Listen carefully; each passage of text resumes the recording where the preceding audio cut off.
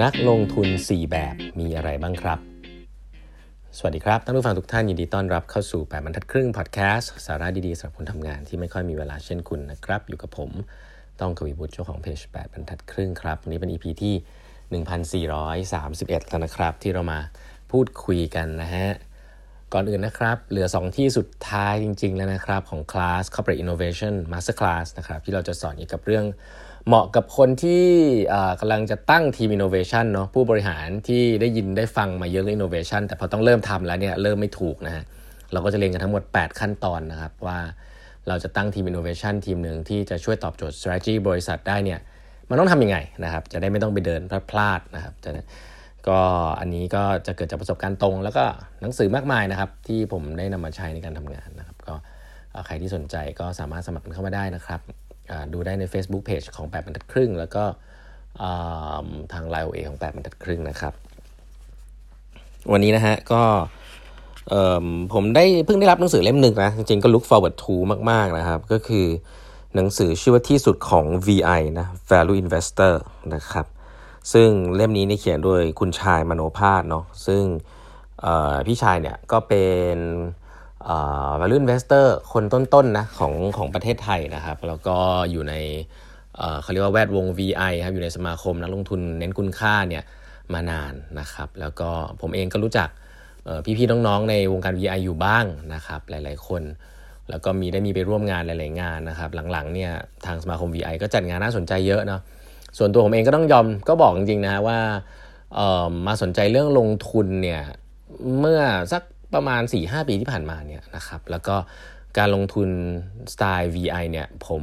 ก็ต้องบอกว่าเป็นสไตล์ที่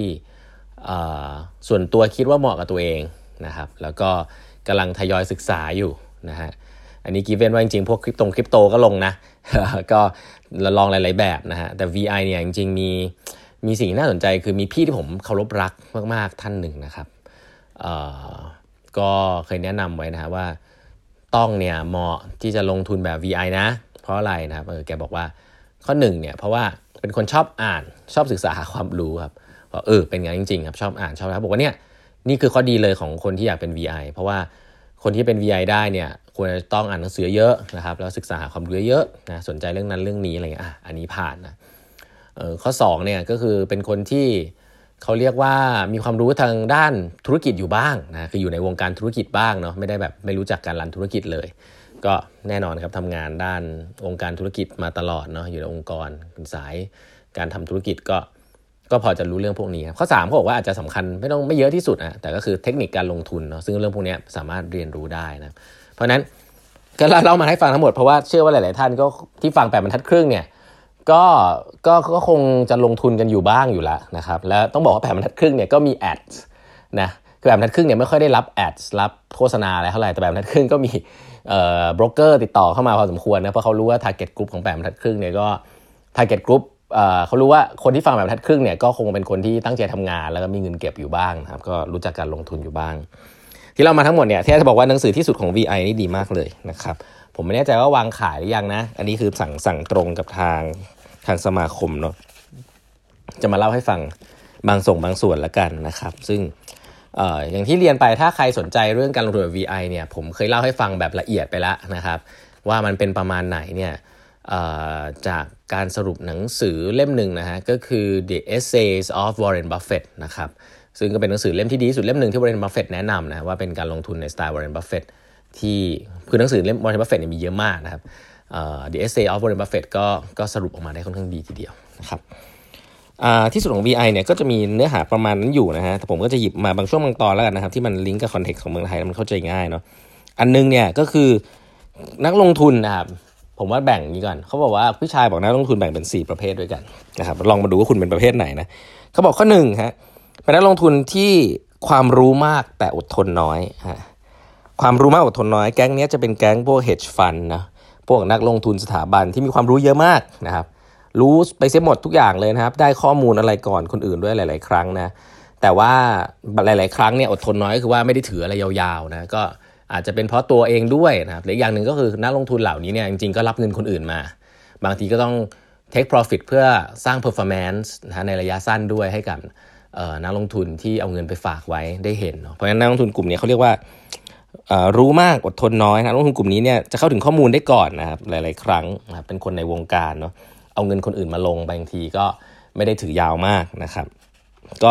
การประสบความสำเร็จจากนักลงทุนกลุ่มนี้ก็มีอยู่สูงเยอะทีเดียวนะครับพวกกองทุนต่างๆนักลงทุนประเภทที่2ฮะคือนักลงทุนที่ความรู้มากอดทนมากฮะแก๊งนี้คือแก๊ง VI นะครับก็คือ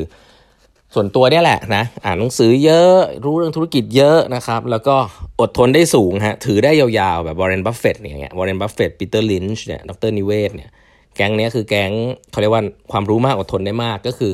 ถ้ารู้ว่าหุ้นตัวนี้มันดีเนี่ยถือไปเลยยาวๆนะครับแล้วถ้าลงมาก็ซื้อเพิ่มนะถึงขนาดที่วอร์เรนบัฟเฟตต์เนี่ยบอกว่าถ้าหุ้นตัวนี้ดีจริงเนี่ยไม่อยากให้ราคาขึ้นนะเพราะกลัวจะไม่ได้กลับมาซื้ออีกนะคือวอร์เรนบัฟเฟตต์ถ้าเห็นหุ้นตัวไหนดีเนี่ยอยากจะแบบไปเทคโปรฟิตจากหุ้นตัวอื่นเพื่อจะกลับมาซื้อหุ้นตัวเยอะๆนี่คือลักษณะเขาบอกว่าไม่ชอบหุ้นราคาขึ้นเลยชอบให้หุ้นราคาต่ำๆเพราะว่าจะได้กลับมาซื้ออีกเพราะเขาไม่เคยคิดจะขายเลยเพราะเขาถือว่ามันเป็นสินทรัพย์ที่ดีอยู่กับตัวเขาอันนี้คือมุมมองของนักลงทุนประเภทที่2ก็คือความรู้มากอดทนมากครับกลุ่มนี้เนี่ยมีอิสรภาพนะในเชิงของแบบการดูไม่ต้องไปพึ่งเงินคนอื่นนะแล้วก็สามารถจะดูของตัวเองได้เลยนะครับว่าจะทำยังไงกับมันความรู้มากอดทนมากนะครับใส่ใจแนวโน้มธุรกิจอุตสาหกรรมระยะยาวมากกว่าระยะสั้นกลุ่มนี้ก็เป็นกลุ่มที่ก็ในหนังสือก็บอกว่าเป็นกลุ่มที่สร้างผลตอบแทนได้ดีมากเลยนะครับวอร์เรนบัฟเฟตต์เนี่ยเป็นตัวอย่างเลยก็คือเป็นนักลงทุนคุณค่าที่สร้างผลตอบแทนระดับต้นๆของโลกเลยนะครับกลุ่มที่3ฮะความรู้น้อยอดทนมากครับความรู้น้อยอดทนมากก็ผมคิดว่าผมก็เคยอยู่กลุ่มนี้มาก่อนพอสมควรนะก่อนที่จะมาอ่านอะไรเยอะๆก็คือเราเป็นพนักงานประจำอ่ะเราอยากลงทุนเนาะหลายๆคนในที่นี้ก็อาจจะเป็นคล้ายๆกันนะคือไม่มีเวลาล่ะพนักงานบริษัทข้าราชการนะคือกลุ่มพวกนี้ของเราก็จะลงทุนผ่านคนอื่นนะครับ LTF RMF อะไรอย่างเงี้ยเราเห็นสิ่งเหล่านี้เป็นรายได้เสริมนะเป็นรายได้เสริม